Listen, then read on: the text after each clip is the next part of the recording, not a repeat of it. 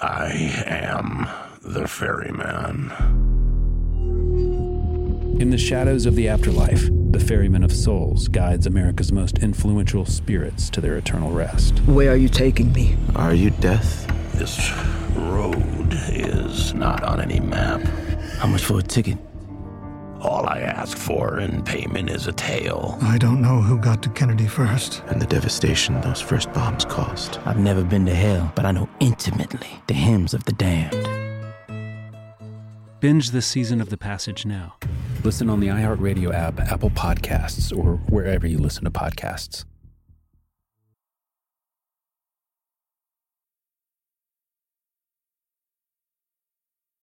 I'm Saleha Mohsen, and I've covered economic policy for years and reported on how it impacts people across the United States.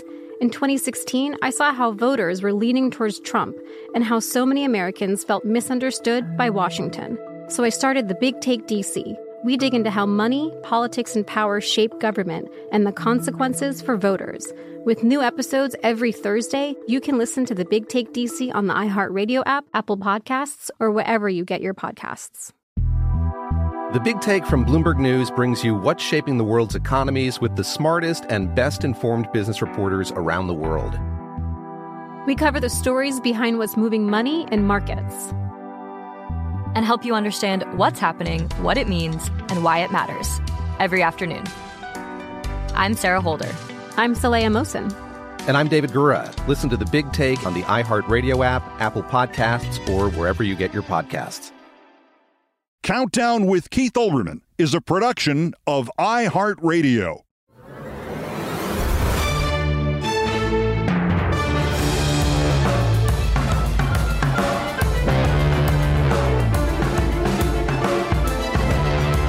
The headlines first. Trump still has to go to trial in just 189 days from now, and he still apparently does not know that there is no legal mechanism for him to appeal.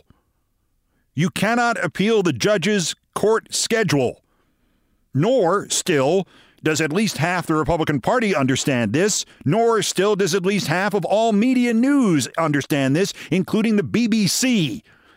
And thus, in sum, Trump is still royally effed.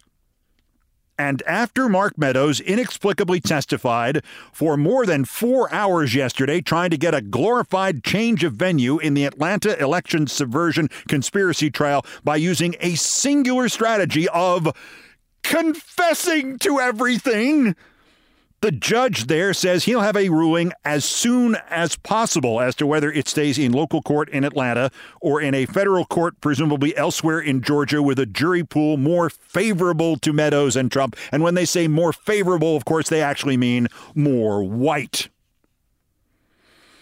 I said here 24 hours ago that if Judge Chutkan selected a trial date in the federal election subversion case, and the date was in January or February, it was a sure sign that Trump was effed. And I'm giving myself this one because March 4th is close enough to February. The point of that prediction was that such an opening day choice would indicate that Chutkan really is going to deploy her plan for disciplining Trump. On that fateful Friday when, 24 hours after he said he understood that he had to be circumspect in public and on social media and could not threaten or harass or try to intimidate the witnesses, the prosecutors, the judge, and he began a weekend of doing nothing but threatening and harassing and intimidating them, Judge Chutkan came back with what seemed like a wishy-washy response. She wasn't going to jail Trump, no matter how much I wished for it on my lucky beads. She was going to do something far, far worse to him. She was going to assume that he was doing all this to try to poison the jury pool, like he could think that rationally or that far ahead, and so she would just, in response, speed up the trial to protect the jury pool. The prosecution wanted the trial to open 127 days from now. Trump countered with 947 days, 2.5 years. Chutkan's compromise reeks of, hey, Trump, this is punishment. Please enjoy being effed. 189 days. It's glorious. And it was accompanied, when his lawyers read a short version of that schedule for the months ahead for Trump, with one gigantic "so what?"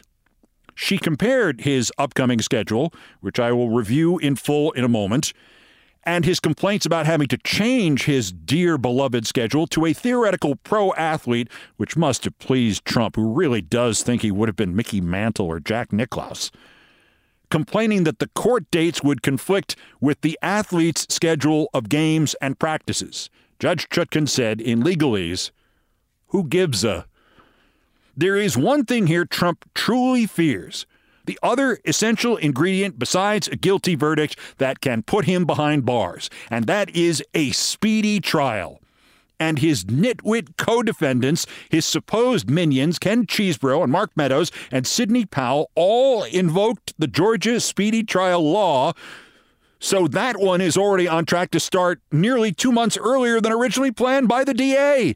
And now, on the federal level, Trump is being beaten up by the judge who knows it is the one thing Trump truly fears, and we will see you on March 4th. Now, as to what Meadows did yesterday, I do not get this. I do not get this. I do not get this. Mark Meadows went down to Georgia and spoke at his own motions hearing and let himself be cross-examined, and the courtroom was filled with lawyers for other defendants looking into this same idea. Get this transferred to federal court. And Trump had to listen, at least by extension, as Meadows just started talking and talking and talking and talking and incriminating himself and confessing and contradicting and admitting and revealing. And I do not get this. I do not get the reward. Here is what happens if the Meadows part gets transferred from Fulton County to federal court, or if all of the trials get transferred to federal court. You get a trial in a court in northern Georgia. So, more white people in the jury pool. That's it. Here's what you do not get. You do not get a different prosecutor. Fani Willis can continue to try this case or direct her office's attorneys as they try it. You do not get a federal sentencing guideline. You do not get a venue in which, if you get convicted, you can be pardoned by a president.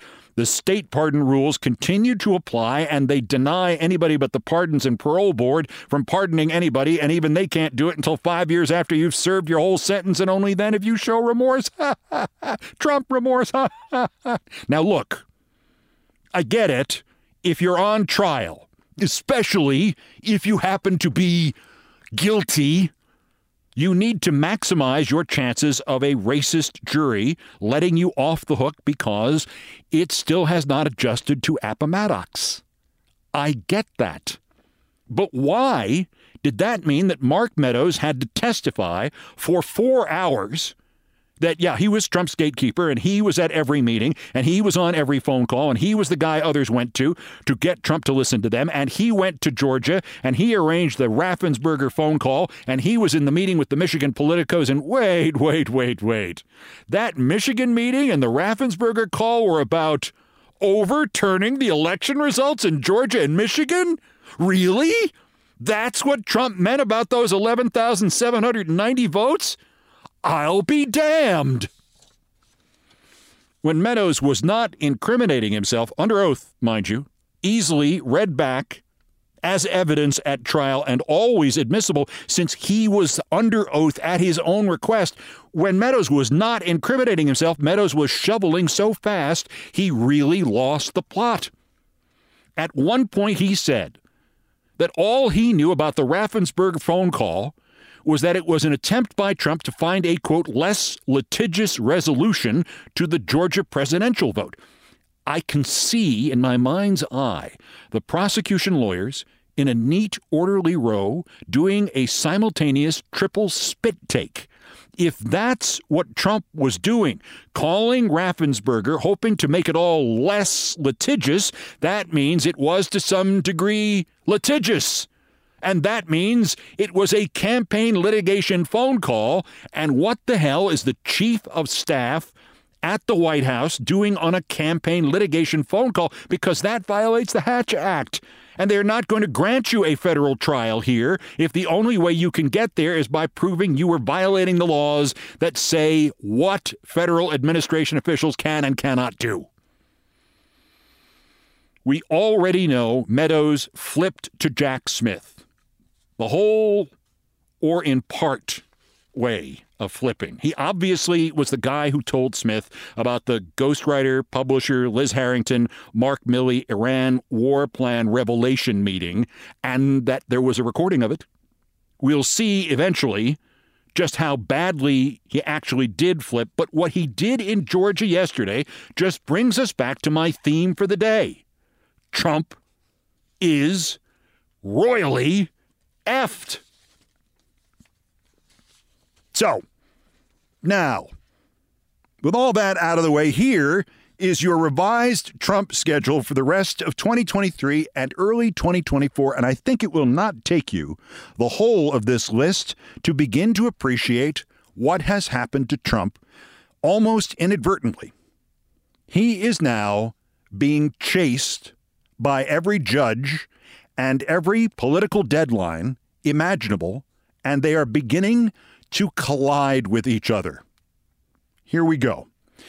September 6th, arraignments for the Trump 19, Trump, Giuliani, Powell, Eastman, the whole gang in Fulton County.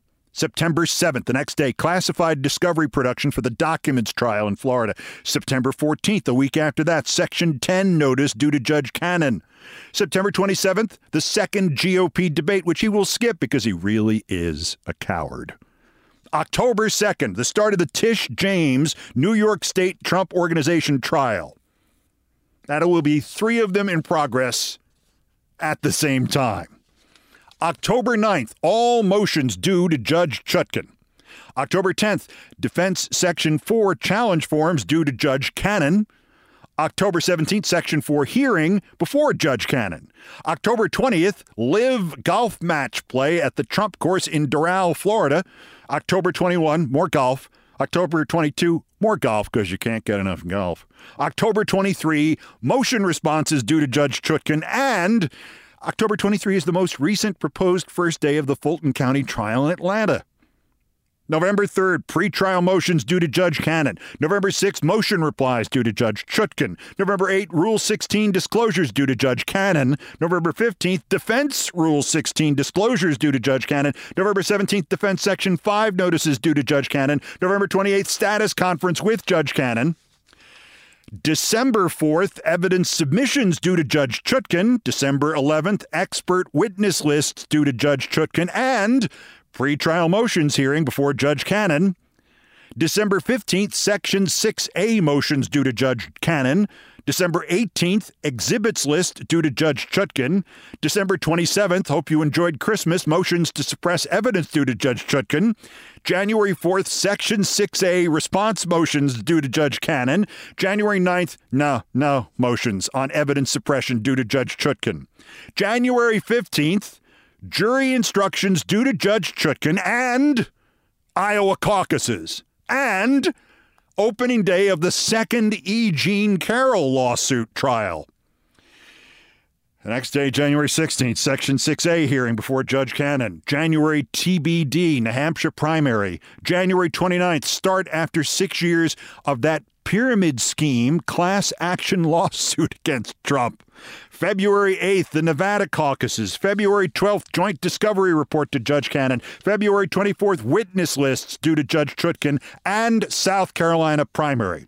February 26th, remaining motions hearing before Judge Cannon. February 27th, Michigan primary. March 2, Idaho caucus. March 3, District of Columbia primary. March 4th, opening day of the federal election subversion case. Remember to bring Judge Chutkan an apple. March 5th, Super Tuesday.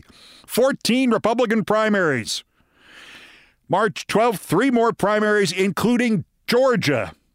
While the Georgia trial is certainly underway.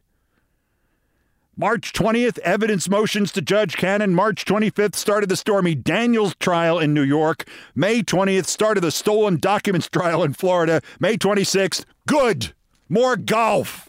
Live Golf at the Trump Golf Course in Washington, July 15th, Republican National Convention. And as a side note, that is the political wing of the Republican Party holding its national convention, not the paramilitary wing of the Republican Party. And all other days should be assumed to be booked for Trump to bitch and moan about everything as usual.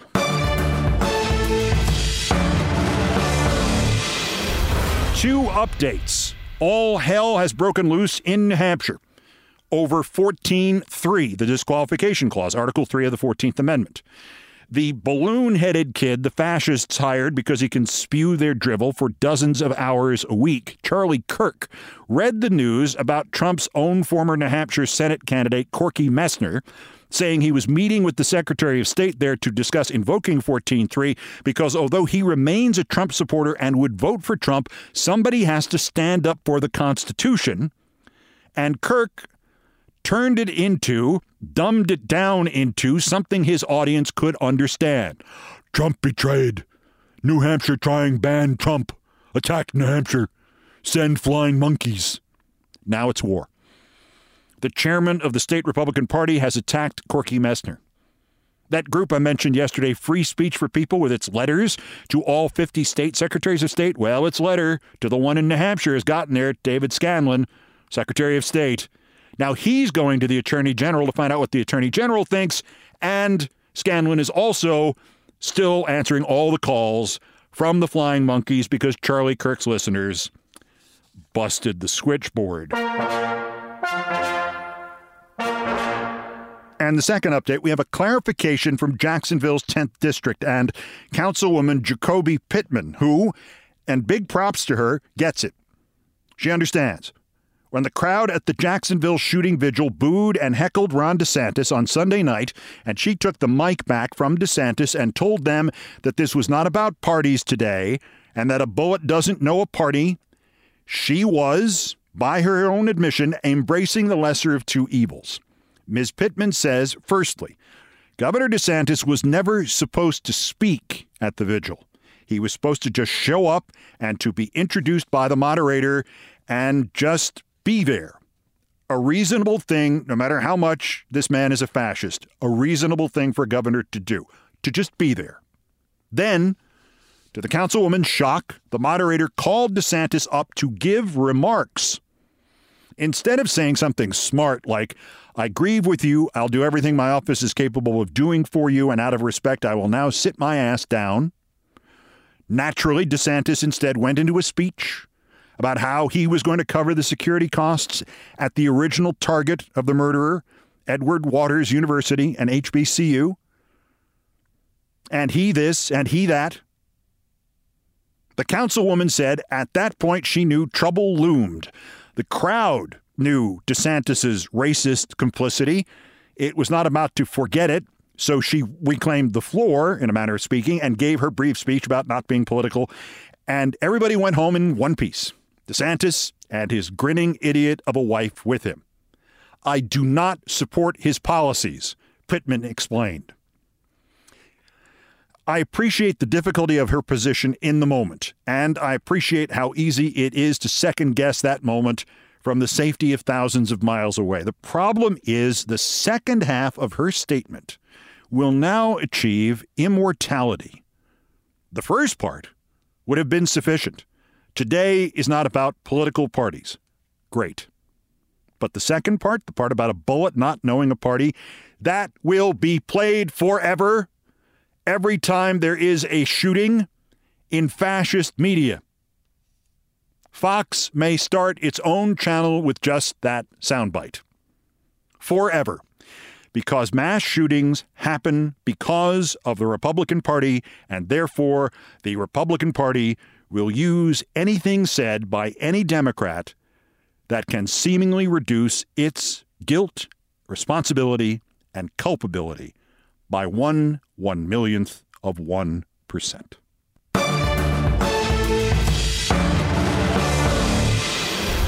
Also of interest here, Tucker Carlson says it's good for a man to get fired. Well, I'll defer to him on this. This is 4 times he's been fired now. That's next. This is Countdown. The Big Take from Bloomberg News brings you what's shaping the world's economies with the smartest and best-informed business reporters around the world. Western nations like the U.S. and Europe. Mexico will likely have its first female president. And then you have China. And help you understand what's happening, what it means, and why it matters. He'll get his yo-yos to Europe in time. But the longer this drags on, the more worry he's getting. They knew that they needed to do this as fast as they possibly could to get a drug on the market as fast as they could. I'm David Gura. I'm Sarah Holder. I'm Saleha Mohsen. We cover the stories behind what's moving money and markets. Basically, everyone was expecting, if not a calamity, certainly a recession. But the problem is that paperwork, as our reporting showed, is fake. As someone who's covering the market, I'm often very worried about an imminent collapse. So I'm thinking about it quite often. Listen to The Big Take on the iHeartRadio app, Apple Podcasts, or wherever you get your podcasts. I'm Saleha Mohsen, and I've covered economic policy for years and reported on how it impacts people across the United States. In 2016, I saw how voters were leaning towards Trump and how so many Americans felt misunderstood by Washington. So I started The Big Take DC. We dig into how money, politics, and power shape government and the consequences for voters. It's an election year, so there's a lot of focus on the voters that TikTok is reaching. The initial reaction is like, oh, things are looking so resilient. I don't want to be too pessimistic, but I just don't see the political will down in Washington right now to change their tune. I think the American electorate has been signaling that it expects a rematch of the 2020 election. These are unprecedented times. With new episodes every Thursday, you can listen to The Big Take DC on the iHeartRadio app, Apple Podcasts, or wherever you get your podcasts. I am the ferryman. In the shadows of the afterlife, the ferryman of souls guides America's most influential spirits to their eternal rest. Where are you taking me? Are you death? This road is not on any map. How much for a ticket? All I ask for in payment is a tale. I don't know who got to Kennedy first. And the devastation those first bombs caused. I've never been to hell, but I know intimately the hymns of the damned. All 12 episodes of The Passage are available now. Listen on the iHeartRadio app, Apple Podcasts, or wherever you listen to podcasts.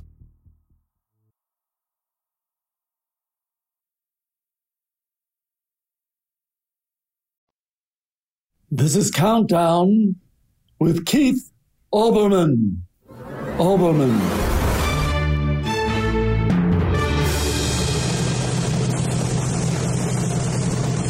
Postscripts to the news, some headlines, some updates, some snark, some predictions. Dateline, Washington, D.C. If you think the current chief of the ludicrous Judicial Watch, Tom Fitton, is a moron, the guy who isn't a lawyer but tells Trump what to do legally, well, you never met the previous chief, Larry Klayman, ousted by the outfit years ago and now running a knockoff called Freedom Watch. He has popped back into the news by claiming that a citizen grand jury has indicted President Biden and members of his family, and that after a, quote, citizen's trial, a, quote, citizen's judge has handed down felony convictions. Klayman has emailed his followers phony videos and evidence and says the sentencing will be today. Quote, we will then commission established law enforcement and the military to take Biden and his son and his brother into custody if they don't turn themselves in and, frankly, put them in the slammer. Klayman also denounced the Marxian Jewish left and called for a counter-revolution. And if this sounds like QAnon, yeah, but Klayman's motive is even more cynical. He's doing all this as part of a fundraiser for his ersatz Judicial Watch. He is fundraising off QAnon. He did this once with Obama. He held a rally he claimed would force people to force him to resign. Did he resign? Did Obama resign as president? Anybody remember? Obama. Dateline, Maine somewhere. Bear in the Woods, Maine. Tucker Carlson has revealed the great secret of life. He has announced that getting fired by Fox was a good thing because, quote, the problem with men who are successful is that they start to think they're Jesus. Getting fired reminds you you are just a ridiculous person, and in the end, you'll die alone. Men need to be humiliated fairly regularly to keep their souls pure. Well, by that measure, I guess Tucker Carlson's soul is the purest in the world. Fox makes it 4 different news outlets that have now fired him. CNN in 2005, PBS in 2005, MSNBC in 2008, and Fox in 2023. And still, oddly enough, he thinks he's Jesus.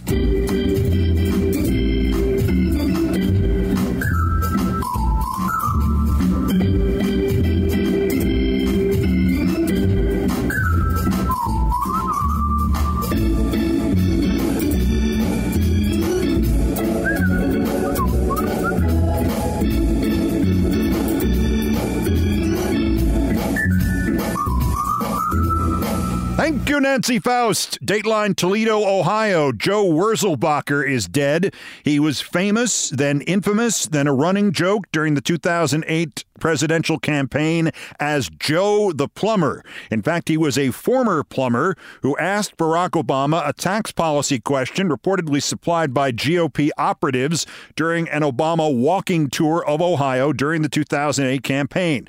Turned out most of Wurzelbacher's story was made up or exaggerated, and it didn't help that John McCain basically grabbed Joe the Plumber and made one entire debate against Obama about Joe the Plumber. He said Joe the Plumber 25 times. Wurzelbacher himself later ran for Marcy Kaptur's seat in Congress, and then in a campaign commercial, he compared gun control to the Holocaust. He got smoked. He said the Jewish victims had died because of gun control that he said had been enacted by the Nazis in 1939. When he ran for the Ohio congressional seat as a Republican, of course, this was still the kind of thing you did not say, as opposed to the kind of thing that you would now say to get the nomination in Ohio. Joe Wurzelbacher was 49 years old.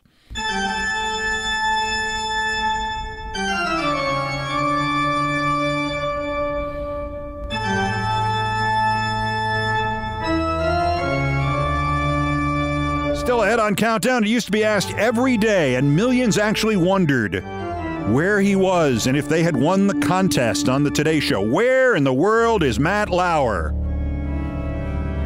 Yeah, the current answer is, well, we're hoping hell. The Daily Beast's Confider reports that Lauer, who began to explore trying to restart his media career last February by means of doing a podcast.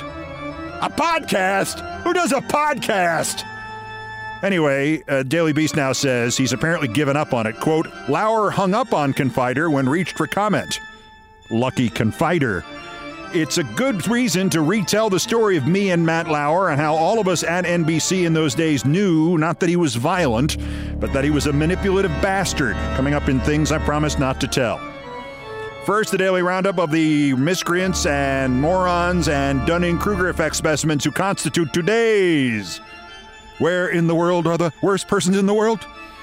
The bronze, Melanie Zanona of CNN. More clueless access journalism about the House Select Subcommittee to Obstruct Justice, or whatever it's called.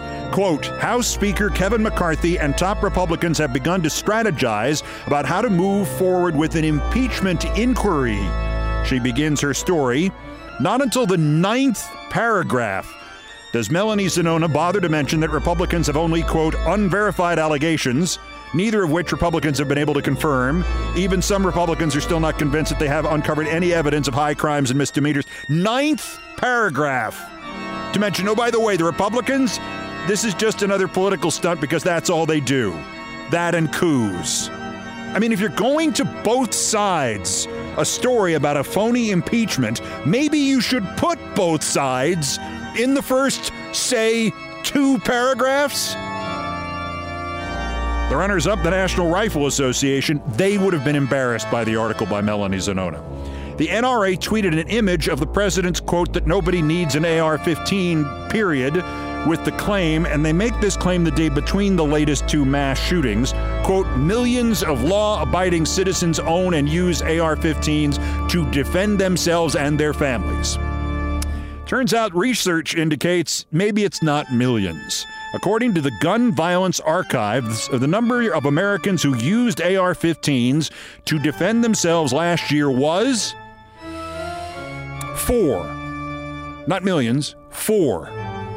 Not 400, 4. Not 4,000, 4. Not 40,000, 4.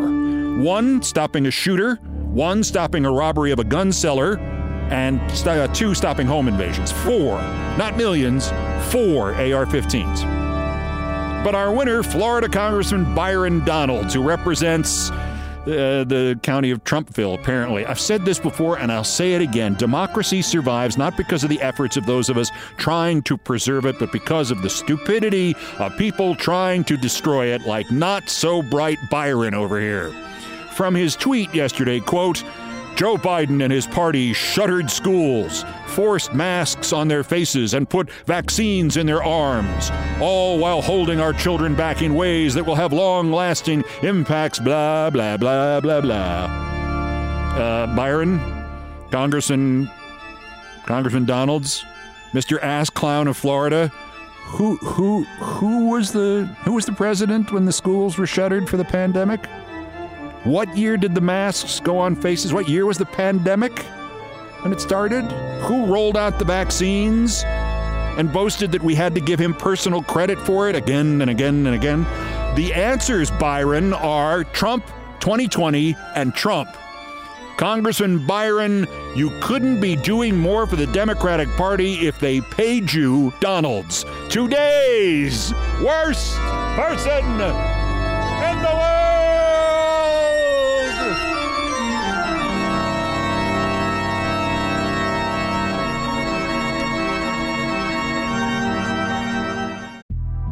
The Big Take from Bloomberg News brings you what's shaping the world's economies with the smartest and best-informed business reporters around the world. Western nations like the U.S. and Europe. Mexico will likely have its first female president. And then you have China. And help you understand what's happening, what it means, and why it matters. He'll get his yo-yos to Europe in time. But the longer this drags on, the more worry he's getting. They knew that they needed to do this as fast as they possibly could to get a drug on the market as fast as they could. I'm David Gura. I'm Sarah Holder. I'm Saleha Mohsen. We cover the stories behind what's moving money and markets.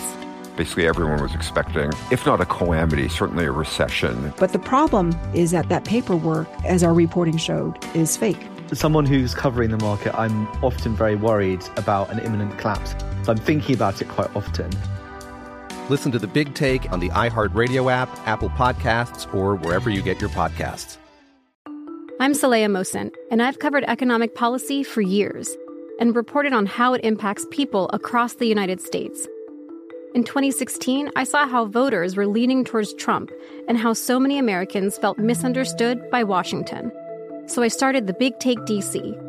We dig into how money, politics, and power shape government and the consequences for voters. It's an election year, so there's a lot of focus on the voters that TikTok is reaching. The initial reaction is like, oh, things are looking so resilient.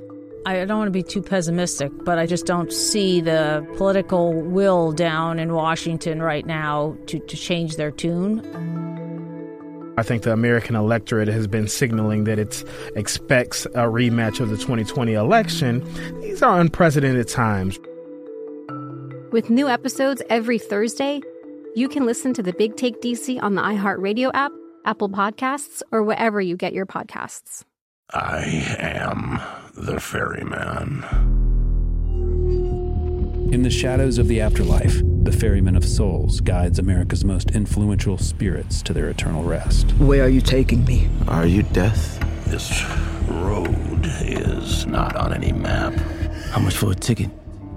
All I ask for in payment is a tale. I don't know who got to Kennedy first. And the devastation those first bombs caused. I've never been to hell, but I know intimately the hymns of the damned. All 12 episodes of The Passage are available now.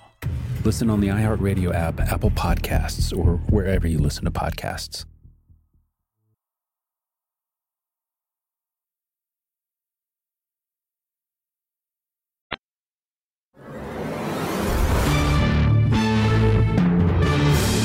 to the number one story on the countdown and my favorite topic, me and things I promised not to tell. And somebody asked me the other day, whatever happened to Matt Lauer?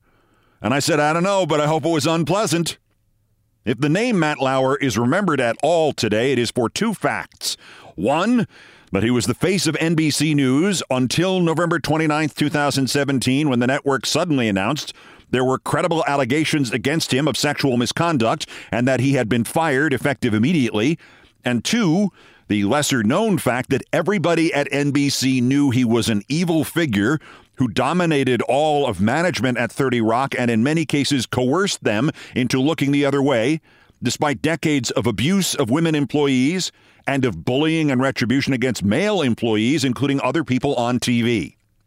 This was so well known inside NBC News that even some of us who had left and had been gone for years knew in advance he was to be fired. I found out like 4 days before it happened. And much of the bad conduct, at least the bad conduct in the office involving the male employees, I saw happen in real time. When I returned to NBC in February 2003, I was one of Lauer's favorites for some reason. My show, Countdown, was the last program he watched before he went to sleep, or maybe more correctly, before he went to bed. He used to do these moronic "Where in the World is Matt Lauer" segments in which he created video clues as to his whereabouts that would run on the Today Show. And one day, one of his producers called and said Lauer was such a fan of Countdown, he wanted to do a special clue just for Countdown. Well, we had like 200,000 viewers a night. We took whatever we could get. Some free Matt Lauer? Sure. By the way, I was reminded recently that one MSNBC wag used to answer that rhetorical question, "Where in the world is Matt Lauer?" by answering, "In the bedroom of somebody else's wife." Anyway, Lauer. If you think the Republicans' ability to turn any tragedy into a political issue is something new, or that television's ability to turn any tragedy into ratings is something new, or that Matt Lauer's ability to make anything worse was something new, consider the case of Terri Schiavo. Terri Schiavo was a woman in Florida, 26 years old, struck by cardiac arrest. It did not kill her, but it left her in a living nightmare. She was in a, quote, persistent vegetative state, not brain dead, but neither was she conscious, and worse. Her eyes were open, and her head moved constantly and involuntarily and in a regular pattern. Her parents, I guess understandably unwilling to accept this terrible fate, quickly discovered that if you moved a balloon through her hospital room, Terri Schiavo's head and gaze would seem to follow the balloon. Unfortunately, if you did not move a balloon through her hospital room, Terri Schiavo's head and gaze would still follow the same exact path as it did when there was a balloon. Her husband, Michael, spent 7 years in the courts trying to get his wife's feeding tube removed and thus release her and him and everybody in the family from this living hell. And her parents fought him. And finally, in 2003, the parents went public. They showed video of their daughter, her head following that balloon around the hospital room. They contacted every politician who would take their call. The Republican leader in the Senate, Dr. Bill Frist of Tennessee, a heart surgeon, said on the Senate floor that of course he could not diagnose a patient just from a videotape. And then he proceeded to diagnose a patient just from a videotape. He said on the Senate floor she should not be taken off life support. The Schivos eventually got Republicans to pass a bill in the House and Senate, taking her case away from the Florida courts and putting it into the federal courts. And President George W. Bush actually flew back from vacation in Texas to Washington just to sign that law. On camera, of course. This was a topic for all of tabloid television and for all of tabloid television that pretends it is not tabloid television, like the Today Show, and it went on for months. Eventually, there was a pack of guests willing to appear on your show and imply cleverly that Michael Schiavo had caused his wife's vegetative state and was now trying to, quote, finish the job. From my own network, Joe Scarborough, who had been a lawyer, put on Terri Schiavo's brother and sister, and they both implied there was, quote, foul play. Joey Scars put it this way, I am quoting him. They can attack every last person who is trying to save this young woman from starvation, but in the end, Americans shocked by this macabre chapter in American politics will see the Democrats as the party on the side of death and see George Bush as the defender of defenseless. Unquote. Joe Scarborough, MSNBC. Joe Scarborough is a jackass and a fraud. If you watch his show, you are getting hustled. If you go on his show, there's another word for that. Anyway, finally, sanity prevailed. A court ordered the feeding tube removed in March 2005. 2 weeks later, Terri Schiavo died. The autopsy showed her brain was half its normal size. It had been irreversibly damaged 15 years earlier. There were no signs of physical trauma, not the slightest indication of foul play. In January of 2006, I got a phone call. It was Michael Schiavo. He said, rather matter-of-factly, that he had tried to avoid watching as the tragedy he and his wife endured was turned into a multi-network soap opera, but he found that there was one reporter who tried to balance the hysteria and to treat him fairly, and that was me, and he wanted to know if I wanted to be the first person to interview him. Nothing fancy, he said. This guy, Matt Lauer, he said, had been calling him once a week and wanted to walk with him on the beaches of Florida and do a 3-hour interview for Today and Nightly News and Dateline and MSNBC. Michael Schiavo didn't want to do any of that, and he didn't like Matt Lauer at all. And he was thinking if he had to sit down with one of the celebrity interviewers, it would probably be Diane Sawyer, but he hadn't made up his mind yet. What Michael Schiavo wondered was if he could just go to a studio in Tampa one morning before work and have me go to a studio in New York and I could interview him remotely. Well, naturally, I said yes. So on February 1st, 2006, I got up way earlier than usual. I went into 30 Rock. I got into a studio. I taped an interview with Michael Schiavo. Bluntly, he was as dull an interviewee as I could imagine, and my questions were deliberately not hysterical, but it was a good factual interview. And for a network that struggled as much as MSNBC, it was a big deal just for journalistic credibility, just to balance what we had been playing on the Scarborough Show. Everybody at NBC News knew we were doing it. We recorded it at NBC News using NBC News control rooms and videotape. Everybody knew, including the president of NBC News, Steve Kappas, and the executive producers of Today, Nightly News, Dateline, all of whom were interested in using clips of the interview. After I finished, I went and visited the executive in charge of MSNBC in his office at 30 Rock. Then I went home and I took a nap before I went into MSNBC in the late afternoon to prepare my 8 p.m. show. When the phone rang there, it was Steve Kappas, president of NBC News. Look, you've interfered with the Today Show's long-standing plans and commitments. We have signed contracts with Michael Schiavo. Matt Lauer is furious. But I understand Schiavo offered you this interview, so you couldn't have known how you were violating the Today Show and Matt. I pointed out that Schiavo had said specifically that he had not signed anything with anybody. The president of NBC News ignored this. Here's the offer Matt and I will make you. You don't run the interview tonight. We will run a segment of it tomorrow on Today, giving a full plug to Countdown. Then tomorrow night you can run a 4-minute segment. The rest of your interview can run, and I think despite what you've done to us, your interview should run after Matt Lauer's does, sometime next month. I think this is a great idea since Matt wants me to fire you. I said this was the dumbest thing I had ever heard, which was saying a lot since I had spent nearly 3 years working at Fox.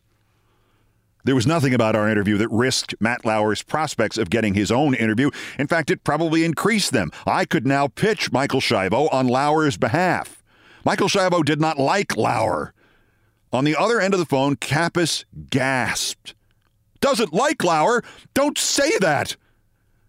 But to bury our interview for a month was crapping all over MSNBC and me and Michael Schiavo, and journalistically it was indefensible, and it made me feel like walking out. Steve Kappas, whose later boss at NBC, told me that she fired him for telling her that he would never take orders from a woman, began to scream, as I noted at the time in my diary, like a 12-year-old. I offer you a way out and not getting fired and not get Matt Lauer on your ass, and you threaten to quit?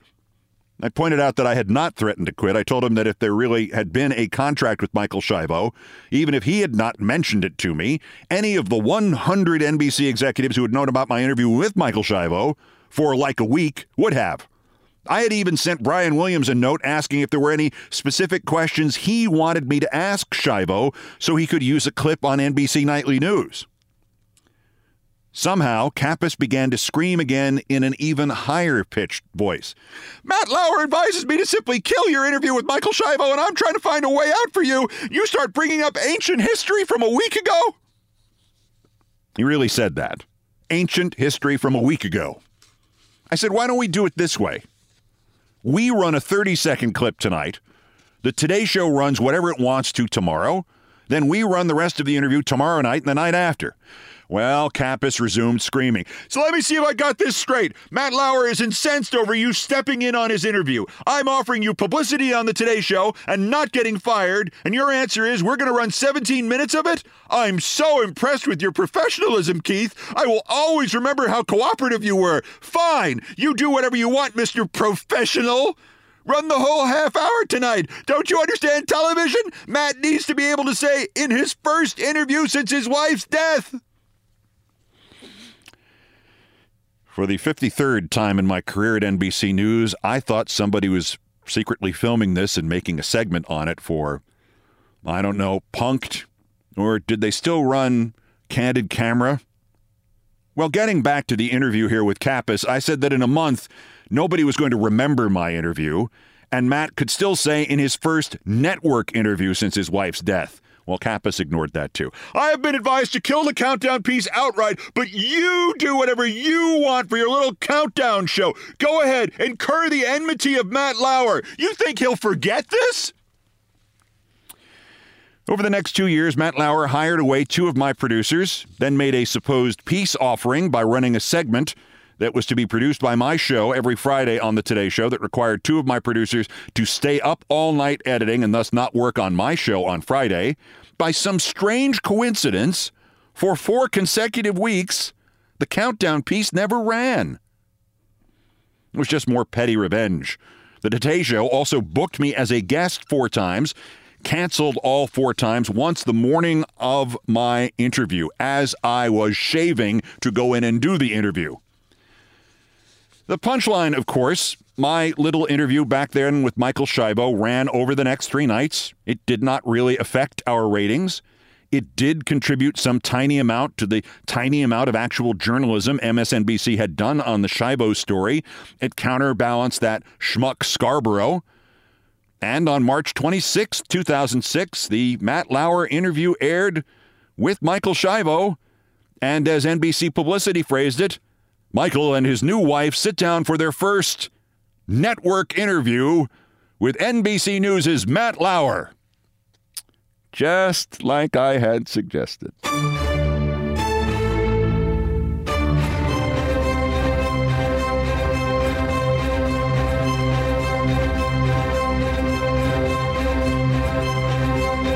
I've done all the damage I can do here. Thank you for listening. Countdown has come to you from our studios high atop the Sports Capsule building in New York.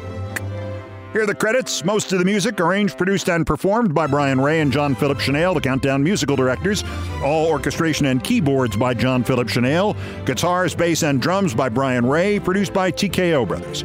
Other Beethoven selections have been arranged and performed by the group No Horns Allowed. The sports music is the Olbermann theme from ESPN2, which was written by Mitch Warren Davis, courtesy of ESPN Inc. Musical comments by Nancy Faust, the best baseball stadium organist ever. Our announcer today was my friend Larry David, doing his Bob Shepard impression, and everything else was pretty much my fault. So that's Countdown for this, the 965th day since Donald Trump's first attempted coup against the democratically elected government of the United States. Convict him while we still can. The next scheduled countdown is tomorrow. Bulletins as the news warrants, as happened yesterday. Till the next one, I'm Keith Olbermann. Good morning, good afternoon, good night, and good luck.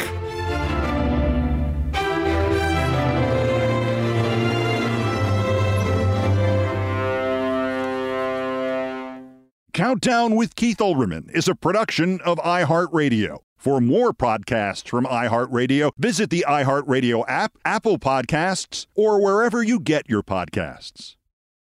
For the ones who work hard to ensure their crew can always go the extra mile, and the ones who get in early so everyone can go home on time, there's Grainger, offering professional-grade supplies backed by product experts so you can quickly and easily find what you need. Plus, you can count on access to a committed team ready to go the extra mile for you. Call, click Grainger.com, or just stop by. Grainger, for the ones who get it done. I am the ferryman. In the shadows of the afterlife, the Ferryman of Souls guides America's most influential spirits to their eternal rest. Where are you taking me? Are you death? This road is not on any map. How much for a ticket?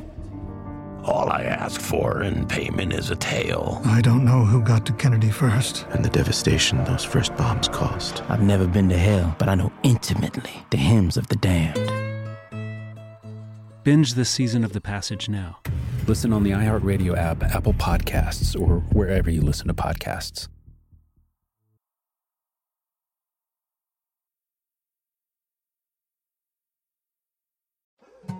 More Than a Movie is back with Season 2. I'm your host, Alex Fumero, and each week I'm going to talk to the people behind your favorite movies. From The Godfather, Andy Garcia. He has the smarts of Vito, the temper of Sonny, the warmth of Fredo, and the coldness of Michael. To the legend behind La Bamba, Lou Diamond Phillips. When I walked in, I didn't think I had a shot at Richie because John Stamos' picture was already up on the wall. Listen to More Than a Movie on the iHeartRadio app, Apple Podcasts, or wherever you get your podcasts.